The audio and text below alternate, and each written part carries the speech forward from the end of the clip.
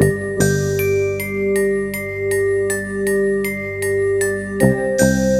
evening, and welcome to Black Ink Red Film. We are in Season 1, Stephen King, The Early Years, and tonight we're going to be talking about The Shining. I'm your host, Stephen, and with me tonight is... Stephen Payne, and we're going to grab our key to room 237, or 217 if you're a fan of the book, and see if we can't unlock the mysteries of the Overlook Hotel and its legacy. As always on the show, we'll be talking about the novel, and then we will talk about the film adaptation of that novel, and then we will talk a little bit about the major differences between the two and how changes to the film, how they affected the narrative around some of the plot elements, or if there was major shifts to the characters. And this book is just ripe with those, so this is a great episode to talk about that. So, Stephen, could you give us a summary of the novel? Yeah, in essence, the novel, for those of you who don't know it well, are about Jack Torrance, a recovering alcoholic, former kind of disgraced college professor, I guess you can call him, who, hard up for work, agrees to take a job as a caretaker at the mysterious mysterious-ish Overlook Hotel over the course of a winter season. He brings his wife, Wendy, with him, and also his young son, Danny. And during the course of this winter season, as isolation starts setting in, as the winter starts becoming more harsh, they start to learn more about what really makes this grand hotel with its very sketchy history tick. And slowly the hotel starts working on the minds and psyches of these three people, eventually leading to some pretty horrific events. So I love this book. I think it's a masterpiece. I think it's one of Stephen King's best works. I read it back in the early 80s as a younger man, teenager, and I was not able to pick up on all of the adult themes around the alcoholism, the abuse, the sense of despair that he's getting from losing his job. All of that hit me so much more profoundly reading it as an older man. So let's talk about what makes this book amazing. One of the things that I think is done really well is the namesake itself, The Shining. So Danny's character is gifted with, it's part telepathy. He's able to see the future. He's able to know certain things. He's able to read people's moods. He reads the thoughts of his parents. We learn that he is not alone in this. Halloran, the cook character, is able to describe to him that he is not the only one with this ability. But we learn that Danny is probably one of the most powerful wielders of this telekinesis, mental power, whatever it is. And it's partly because of that the hotel becomes more powerful with its evil presence. Halloran describes that the hotel has had horrible things have happened in the hotel in the past, but they're usually just images in the past. And we will learn that because Danny's shining is so strong that the Overlook Hotel is actually feeding on it. And I think that the shining as a force is woven through the novel in such a way that it's affecting all of the characters, how they are reacting to Danny's power with this.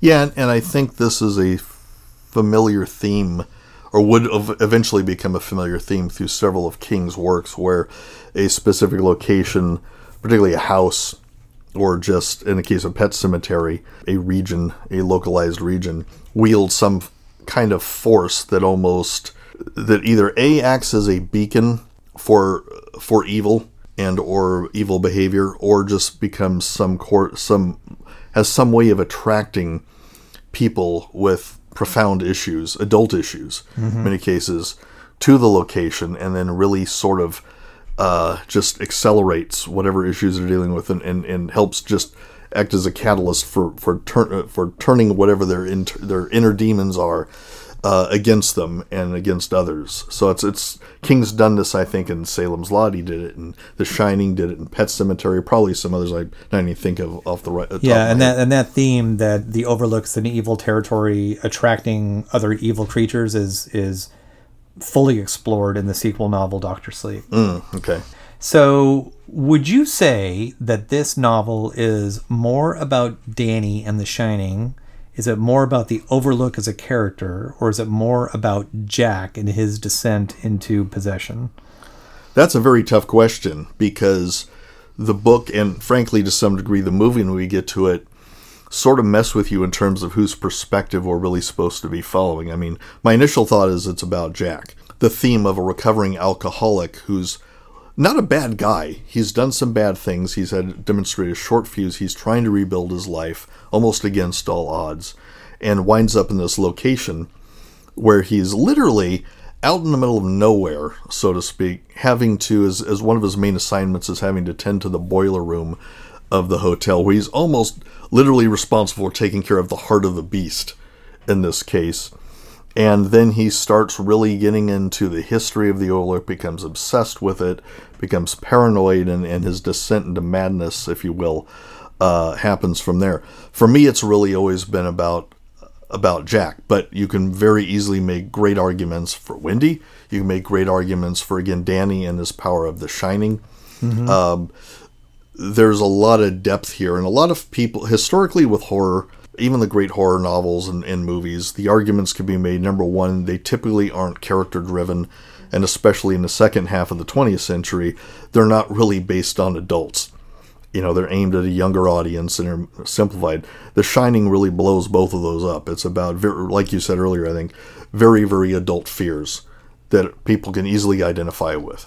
And clearly the horror is pulled from these adults having adult problems, and this location really, really exploiting that. In fact, you can make an argument, depending how you read the novel, although there's some, explicit indications of some supernatural stuff going on, I guess, that maybe a lot of what happens ultimately was in their own minds. That they were fragile beings to begin with, and something about being isolated, something about the history of this place getting into their minds. Maybe the Danny's Shining even starting to externalize itself in ways that no one was anticipating. Maybe nothing ever was really happening at the Overlook. Maybe this was all about themselves. Mm-hmm. I mean, again, there's some specific things that happened, but were they in the characters' minds? Were they not? Did they really see a face in the explosion at the end? Did the topiary, the shrub animals, my colloquialism, the hedge animals really come to life? So there's a lot about the novel that I like, in terms of, you are left at the end legitimately asking yourself, did some of this stuff really happen or not? Or was this just fragile people just, finally going over the edge? Yeah. For preparing for this podcast, I asked a couple of people, how would you describe The Shining? What kind of story is it? And most people said, it's about a guy going crazy. Yeah. And reading the novel, and that might be true when we talk about the movie a little bit, but the novel is not about a guy going crazy so much as it's about a guy becoming possessed by a haunted house. And so usually a haunted house is attacking, in most haunted house tropes, a haunted house is attacking people that basically keep their personality. Right. This is a situation where the house has really infected Jack, and it's not until the final passages of the story, where Jack has now attacked his family with a roque mallet, that he's able to fend that off finally and free himself from that as the Overlook Hotel blows up. But you know what I love about people saying that, of saying, it's about a guy going crazy and chasing his family around in this hotel, is that if you really look at the story, and you look at, and I have not read Dr. Sleep, maybe it comes out, maybe it doesn't, but if you think about what the, years down the road, if this was a real story, what the story would have been, that's probably what the story would have been. Because they're only ever in the book, 4 witnesses to anything that happens. Right. Halloran and the 3 family members. Yeah. So it would be very easy for the tale to later be told about the Overlook. Oh yeah, that's that place where that drunken crazy guy went mad and killed his family, then blew the place up. Mm-hmm. Not really what happened. But one of the powerful things about the mythology of the story, is that you can see that's what the story would have been in real life years down the road. Exactly. One of the other interesting aspects of the book is how Jack is replicating the behaviors of his father. So he is, and he fears that, right? His old man was an abuser, abused his mother. There's some very graphic domestic violence in the book. He also is an alcoholic, so he's following in those footsteps. And one of the aspects of the novel that's different, I'm just gonna tease this one out a little bit. In the film, Jack is attacking his family with the axe, and there's some famous scenes there we'll talk about. But then in the novel, he's actually got that roque mallet, and because he's got that, he's really able to do some damage to Wendy. Well, and Halloran, too. That's true. Takes his head off with the thing. That's right. That's absolutely right. So the themes of, and that will also come up in Dr. Sleep, the themes of following up in your father's footsteps, the failures, and all that. And I believe the hotel uses that against him because he keeps, the hotel is taunting Jack, you're not management material, are you? And that's part of what he needs to step up and prove that he can, as he's becoming possessed, be able to live up to the hotel's expectation, the evil overlook's expectations. And on a similar note, Wendy's character, I mean, again, before we're not going to get too deep into the book versus movie thing, the Wendy in the novel is considerably different too. And she's absolutely. battling a similar issue. King described her as, I think, a cheerleader who never really had any major challenges in her life until she got here. But reality is that her backstory in the novel is that basically she was never deemed good enough by her mother, I think. I mean, her mother was basically domineering, always telling, this is critical of how she was raising Danny and all these other things. And so, right, there's several points in the novel where they consider leaving, but then they would have to go back to her mom, and she's like, that's not on the table. Exactly. So really, when she gets to the Overlook, and really Danny's issues start becoming more profound, and of course Jack's issues start becoming more profound, it's almost like, all of her mother's henpecking, if you will, finally you're kind of getting into her and creating horror, a certain horror for her. Exactly right. So let's close up so we can dig into the meat of the movie.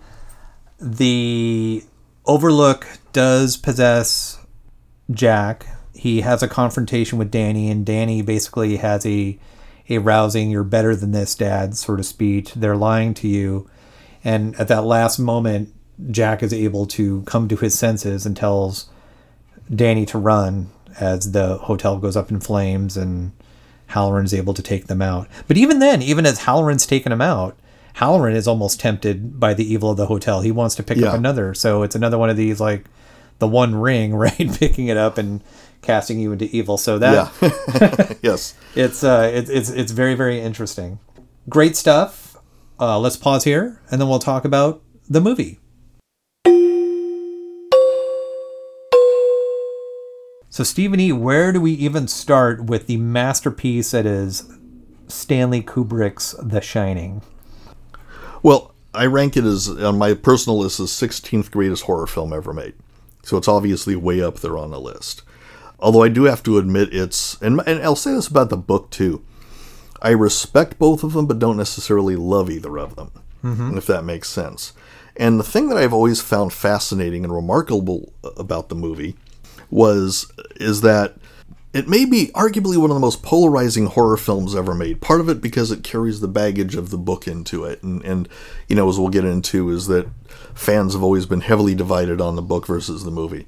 But like most great horror films, you look at The Exorcist, you look at Jaws, Rosemary's Baby. If you ask horror fans about this, any of those films, oh yeah, that's the greatest of all time, or that's the fourth or fifth greatest of all time. They're not that far apart on these movies. The Shining, you'll ask, someone may have it as their greatest horror film of all time. They may say it's the worst horror film ever of all time, or close to it, or hated. It actually got panned by critics many critics when it first came out. So it's really been a polarizing horror film because it's. Do you think the film is polarizing just on its own, or do you think it's polarizing when compared to the novel? Well, to answer that, we kind of have to get into our Wayback Machine and go back to when this film was made. So it came out in 1980, which means they were starting to shoot it in 70. Well, knowing Kubrick, they were shooting it in 77 or 78. And the 70s were a remarkable era for movies, particularly in the horror genre. If this movie started shooting in 78, we're only a few years removed from The Exorcist, from Jaws, from the Texas Chainsaw Massacre, and we're right on the heels of Halloween, all of which really reset the bar for, Carrie was only a few years earlier as well. Right. So the bar was pretty high for Stephen King adaptations.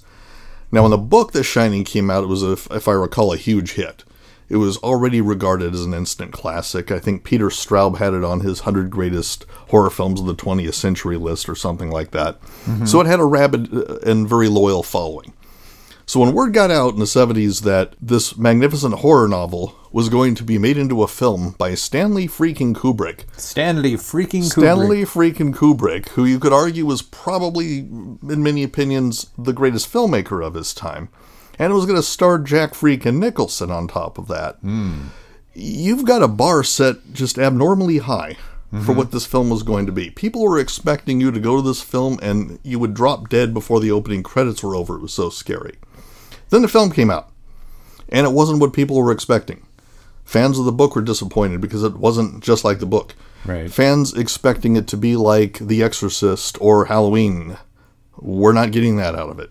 And interestingly enough, I think even Kubrick loyalists, the people who actually stayed awake all the way through Barry Lyndon, for example, to them it was almost too conventional of a film for him to be making, and they were disappointed with it a little bit. So it really had an awfully high bar to get over from the beginning, to where it was almost going to be unfairly criticized no matter what it did, unless it was literally the scariest film ever made.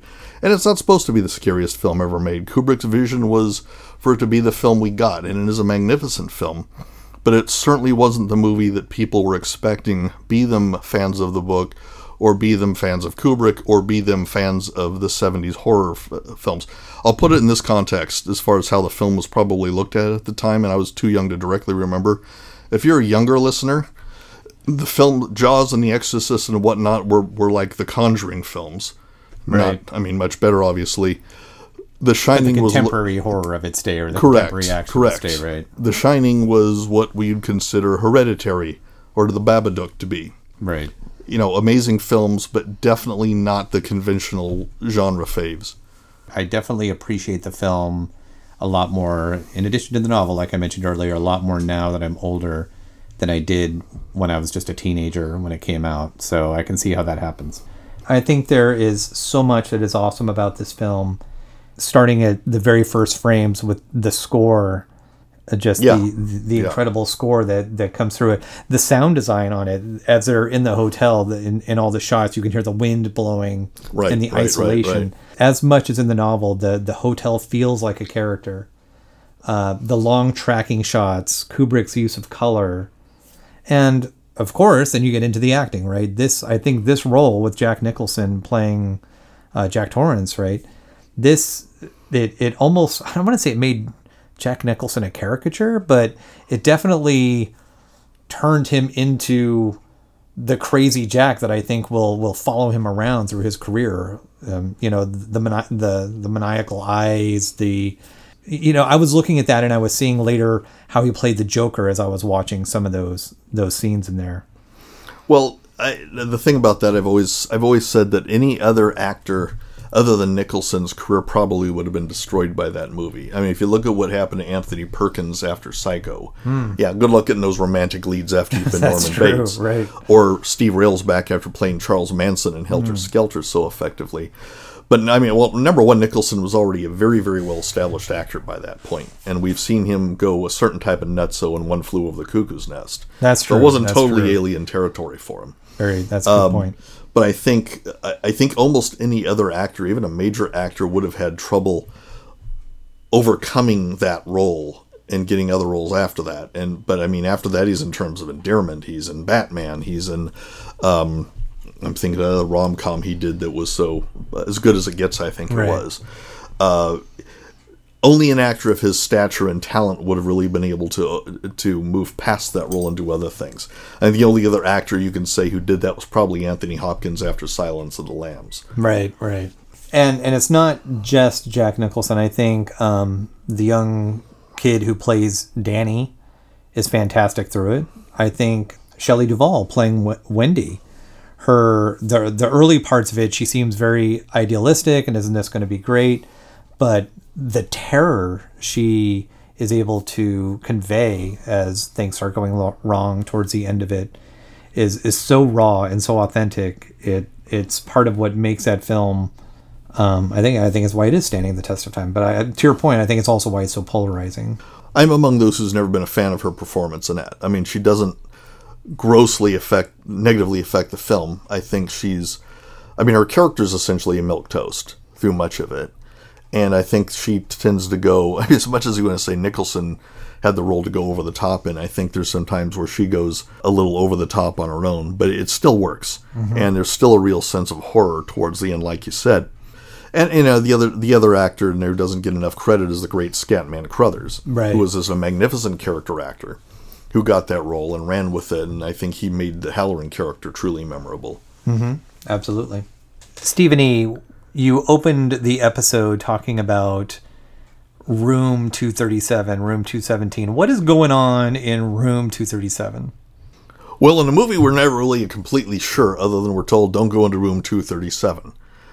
In the novel, of course, we get a little more background in terms of the history of what happened in that room and who was in there and whatnot. But basically, Room 237 is, if the boiler room is basically the heart of the beast, then Room 237 seems like it's, I don't know, pick a major organ of your choice, I guess. But it clearly the spleen, is the spleen. Okay. 237 is the spleen of the Overlook, I guess it is. But this becomes, as is any great classic horror tale, this is Room 237 or 217 becomes kind of the don't go in there. It's definitely the room where there's this magnificent and very powerful and obviously realized horror that's happening. Where I think through a lot of the rest of the hotel, through most of the story or movie, the evil, the whatever it is in the house kind of hides in the shadows a little bit, comes out only once in a while in front of Danny or whatever. In the novel, it manifests. I mean, if 237 is a spleen, I would say that the hedge maze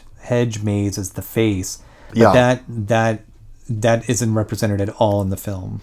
Correct, and we can get into that later. There were good reasons for that.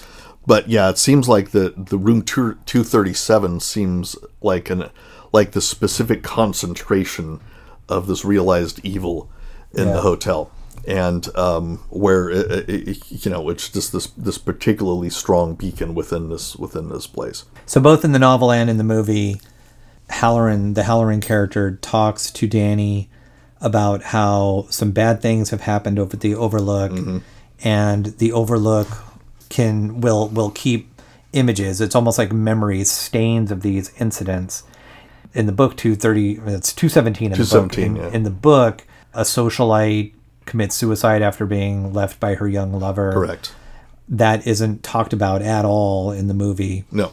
But yeah, it is. There's really in the movie. It's what's interesting about the movie. Now that I've rewatched it for this episode, is there's not too many actual haunting things. There's not like if you think about a haunted house movie today, there's shaking windows or pig eyes at the window. There's not a lot going on in terms of things that are actually haunting the characters.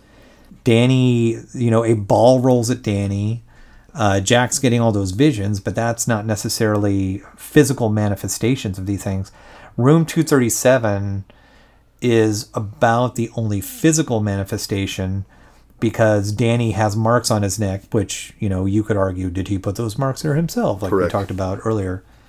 But it is one of the few, up until like the very end of the film, it's one of the few parts where something has moved in the hotel. You've actually seen something happening in the hotel that's affecting these characters. Well, and correct me if I'm wrong, but not that I'm ever wrong, but correct me if I'm wrong. But in the movie, the individual manifestations, if you will, are never witnessed by more than one person at a time. Danny's the only one who sees the twins. Danny's the only one who visualizes the blood from the elevator. Wendy's the only one who sees the skeleton, the cobweb skeletons in the one room. Jack's the only one who sees Lloyd. There's the only one you can argue that two of the characters probably saw, although at different times, were Jack and Danny and the woman in Room 237. You never see, most horror films or haunted house films, the end everybody's seeing the spooky things floating around and the chairs flying through the air. That's a good point. I believe you're correct, because the only instance I can think of is, I believe Wendy actually sees the blood elevator, but not at the same time as Danny seeing it at the end. I think that is one of the images. She sees like 3 or 4 flashes of images at the end, disturbing images that she's being chased out of the house. Right, but there's never... Well, I mean, the interesting thing about the movie, that's one of those great challenge points for people like, talking about what really happened in the movie, was a lot of the scenes you almost never see two characters in the frame at the same time anyway. That's true. You see Wendy with Danny a lot, but you also see Danny by himself. You see Wendy by herself. You see Jack by herself. You rarely see the characters together at any given time, and it's usually when they're huddled in a bedroom or in any early scenes. So whenever there's a wit, and this is one of the things that's great about the movie, is that the horror seems to be very personalized and individual. No, it's like three blind men and an elephant. If you got those three, if all three characters had survived, spoiler alert, one of them doesn't, but if all three characters had survived, none of them would be able to tell the same story. That's absolutely correct. So for all of those issues and more, I'm in the camp where I think The Shining, the film, is a masterpiece. I think the pacing, I think the isolation you feel watching it, the performances, all make this thing stand head and shoulders above most horror films. I agree. Let's move on to part 3 of the show. This is the part where we start talking about what were some of the decisions that Stanley Kubrick made that fundamentally changed either the characters or the narrative. So, Stephen E., give me your top 1 or 2, and then I'll give you my thoughts. So this would, of course, be the 800-pound gorilla part of talking about The Shining. We're obligated by law to talk about these. There are a lot of differences. Probably the most significant one is in the handling of Jack. He's not as a very sympathetic character even from the beginning of the movie. Correct. In fact, you almost have to watch it a couple times to finally realize he may in fact be nuts at the beginning of the movie. He's just he's basically unhinged from the beginning. He's just waiting to be pushed over the edge. So he ends up being a much more malevolent character in the film, in Kubrick's interpretation of it, and people had a lot of trouble with that, but that's how he interpreted it. The other major difference is obviously the ending, where again in the book, the big finale is he pretty much sacrifices himself to blow himself up along with the Overlook, taking all the evil down into the snow with him. In the movie, he runs out of steam and freezes his death while still en route to killing his family. He never has a moment of redemption in the movie. It's just basic about he's fully descended into evil and he's not coming back. The hotel has overcome him to the point where at the final shot in the movie is, of course, indicating he has truly been absorbed into the history, the dark history of the hotel. Yeah, in fact, we didn't talk about the Grady character at all, but that's a good point. Grady mentioning how you've always been the caretaker. Yeah, so I would agree. So the Jack character, if I were to characterize this, Jack, novel version of Jack, alcoholic, depressed, concerns about his future, and he does love his family, but he's overtaken by the influence of the Overlook. Movie version of Jack, just a bit unhinged, going stir crazy, and really it's almost like his manic nature of being frustrated with his wife, that she can't let him forget the time that he abused his son, which takes him back into the alcoholism path, and then he just goes off and starts killing or starts attacking with the axe. So he's not sympathetic. His family's wary of him. I mean, all through the book, Danny's very much in love with his father. In fact, the love of his father is a central theme in the novel, but in the movie, that's not explored at all. The influence of the Overlook, what the Overlook as a character is a very different character in the movie. It's isolated, it's cold, but it's not as personal, like you say.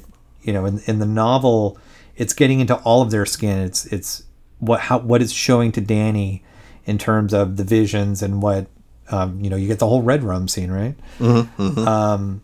What it's showing to Jack and his obsession with the owners of the hotel and what they were up to. It is a character. It is a central character, and I think it's manifested by the owner of the hotel, whose character named not Delbert Grady. It's the other owner, who I will probably look up offline. Horace Derwent. Ah, yes. Yeah, so Horace, although I do think actually, even in the book, I think this is something that's not well explained, is Horace seems to be, there seems to be some sort of like story going on, almost like a Illuminati pulling the strings, gangster going on, which I don't think really comes out strongly. I don't think we get. I guess what I should say is I don't think we get good closure on the Derwent character that I would have liked to have seen anyway. Well, in a minute, maybe we'll get off on my soapbox about defending the movie versus the book to some degree. But a lot of this is Kubrick's choice. I'm sure, number one, you only have so much screen time to achieve all these things. And I think in the case of handling the Overlook in the movie, he really wanted to keep the cards close to his vest. Right. He didn't want to have a lot of grand backstory. He wanted some things to be implied. He didn't, and I think that comes out very well. I mean, you can make an argument in the movie. The Overlook is basically just it seems like it's a big haunted house, and to some degree it is. But and some of what I liked about the movie is that, again, some of the history of the Overlook is nicely implied, and obviously the horror that's being generated within it is being pulled from the characters themselves, which again I think actually does pull similar to the book. It's always the problem with making a movie out of a book is that you don't have a lot of time or ability in the movie to provide a lot of exposition and backstory, and necessarily the thorough character development for everybody in the movie as you do in a book. And King does a wonderful job in his books of building backstory and exposition. He did a great job in Pet Sematary. Right. He did a great job in The Shining and Carrie, to name just a few. In the movie, you don't quite have that luxury. So you've got to do a lot more with less time. And again, I think in that case, it also meant changing the story around a little bit to accommodate that. Right. So the last thing I'm going to say before we start talking about how The Shining has affected culture is, King. We mentioned earlier how King didn't think that Stanley Kubrick knew how to make a horror movie. The attack in the bathroom scene is about as effective as anything I've ever seen done. I would rank that up there with the shower scene in Psycho in terms of how iconic it is as an image. Do you feel the same? I do, and one of the things, again, that's troubled me a little bit about the bashing that the movie has taken. Look, if you're a fan of the book and you love the book and you didn't like the movie, that's totally your prerogative. That's fine.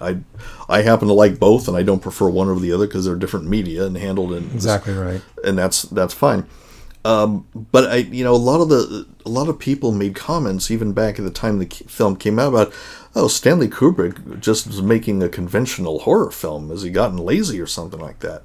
And I think they're missing something here, because people don't maybe forget Kubrick was bored when he got around to making The Shining. He hadn't been drilling out, just grinding out a lot of films. I think Barry Lyndon was the last one he had done like 4 years earlier.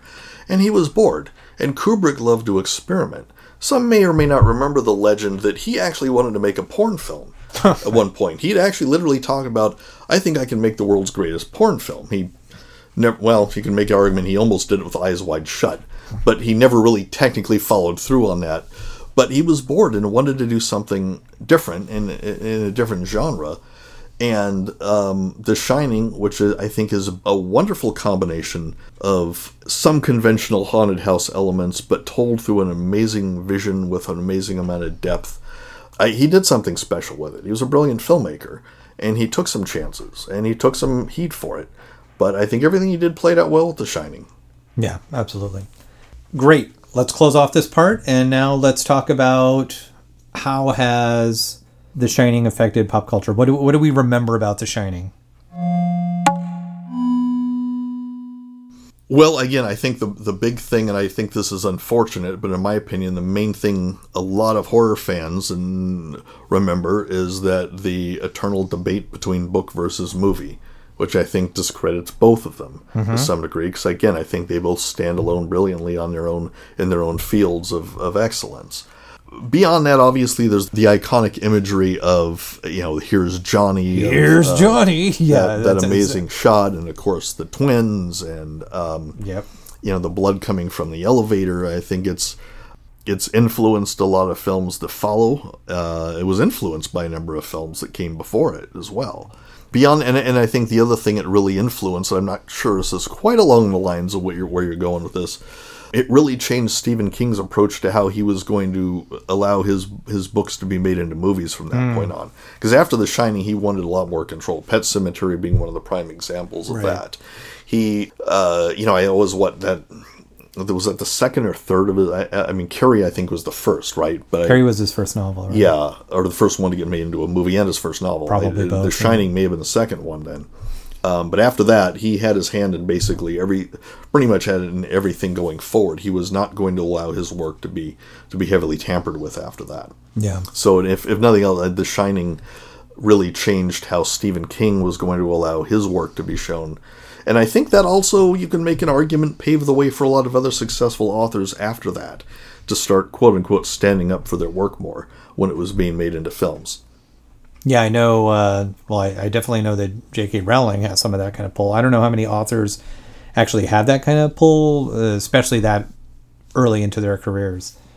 So I agree with you. The bathroom attack scene, the Here's Johnny, Shelley Duvall with the knife. The other one that I'm thinking of is Red Rum itself. Red Rum. Right. So I think anyone hearing that expression immediately, they probably recognize it. They may not even remember what it's from now. Right. At this point, but it's in the psyche of people. Red Rum. In fact, I believe, what is it, Ready Player One? I think they recreated the movie Ready Player One, not the novel. But in the movie Ready Player One, they actually recreate the Overlook, and that's one of the... Oh, did they? I didn't see. Okay. Oh, yeah. Yeah, so you talk about hitting pop culture references, that's an indicator right there. One last bit I would like to talk about is The Shining did recently get a sequel novel called Dr. Sleep. I think it was about 3 or 4 years old now. And that movie is being filmed as we speak. I believe it comes out later this year, 2019. So what's interesting about that novel, there's a lot of things interesting about it, and we will no doubt cover it then when it comes out. But Danny's love and sympathy for his father, Jack, is a much more of a sympathetic character in that novel. And so we'll talk a little bit about that then. I'm kind of curious about that. I have not read the book. It's sort of curious that obviously the Dr. Sleep is a sequel to the novel The Shining. So right, correct. That's exactly right. Yeah, they totally ignored it. It doesn't take anything from The Shining, the film, which I would expect. Well, also just to be completists on this whole thing too, and I look forward to see the movie and reading that with Dr. Sleep. Just to be completists about it, so no one writes in and tells us we missed something. We do acknowledge there was a mini-series done of The Shining. Oh yes, years ago. Rebecca De Mornay. Rebecca De Mornay, Steven Weber, I think, who is best known from Wings, was the star. He played Jack in it. It was a multi-part miniseries, which was regarded as being the much closer interpretation of the book, and it was not nearly as good. Part of it, obviously, it didn't have anybody the talent of Jack Nicholson or Stanley Kubrick behind it. That was part of it. But also what it really exemplified, despite their best efforts, it really demonstrates why some things that happen in the book were terrific in the book, probably weren't going to translate as well into the movie. The hedge animals, I don't think ever really, for technical reasons in 1980, if nothing else, they weren't going to put it in the movie. But certain things that played out in the book that sounded great in the book, again, they just did not look quite as good on a screen. They just, because now you're actually seeing hedge animals and you're seeing some of these things. I think the whole thing with Tony as a realized character, if you will, it just didn't quite work as well. So again, this sort of defends why you make certain changes when you go from one media to the other. You said it great. It's like you want the book. It's different medium, right? You want the book to be a great book, and that requires different elements, and the movie requires a different type of pacing. Exactly. I think what is interesting is this new trend, how we're seeing more single novels stretched out over 8-episode miniseries. I'm thinking now things like Sharp Objects that we just saw on HBO was a great example of that. Awesome. Let's go to email. So. Oh yeah. Yeah. We've got followers now. We do have followers. This is our second. Which may mean we'll have a third episode. That's right. So thanks everybody who's written in and given us some feedback. We haven't got any email yet. So again, our email is blackinkredfilm@gmail.com. So you can send us email if you'd like, but we've gotten a lot of comments on Facebook, on MeWe. We're on MeWe now as well, on the website itself. So we've actually gotten a couple of requests now that they know the format. So awesome. The first request comes from Todd McGowan. He's looking forward to us exploring some Richard Matheson novels. We have, Stephen E. and I have a long list of topics that we're going to cover over the upcoming seasons, and the Omega Man I Am Legend actually is in that list, so that's a good one. Yeah, that would be, Matheson's ripe with material for going back many, many, many years. I Am Legend would be interesting one because it's been made into a movie at least formally 3 times. Right.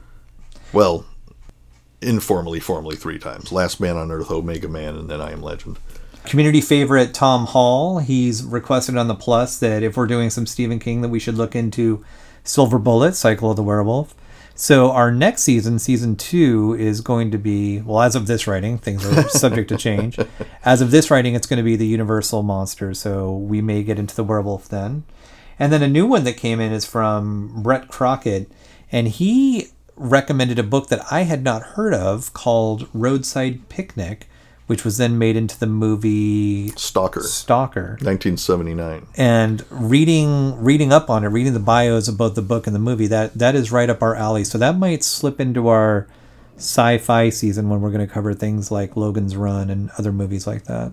Yeah, that would be fascinating. It sounds like I've never read the book, and frankly, I haven't even seen the movie, but I'm familiar with the filmmaker who had also done, I won't butcher his name here, but he had also done Solaris years earlier. So that sounds like that could be a really fascinating one, and we definitely would be going into that fresh. Right. Okay, great. So we're going to end the show here. Thank you so much for joining us. And on next time, we're going to be talking about Carrie.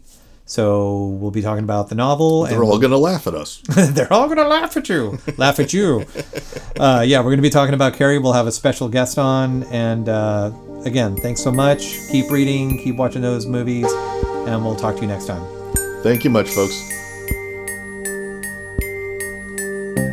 You've been listening to Black Ink Red Film with your hosts Stephen Newton and Stephen E. Payne. Music was created by Matthew Murdoch. Please send any comments, questions, or requests to blackinkredfilm@gmail.com. And you can also find us on Twitter and Facebook.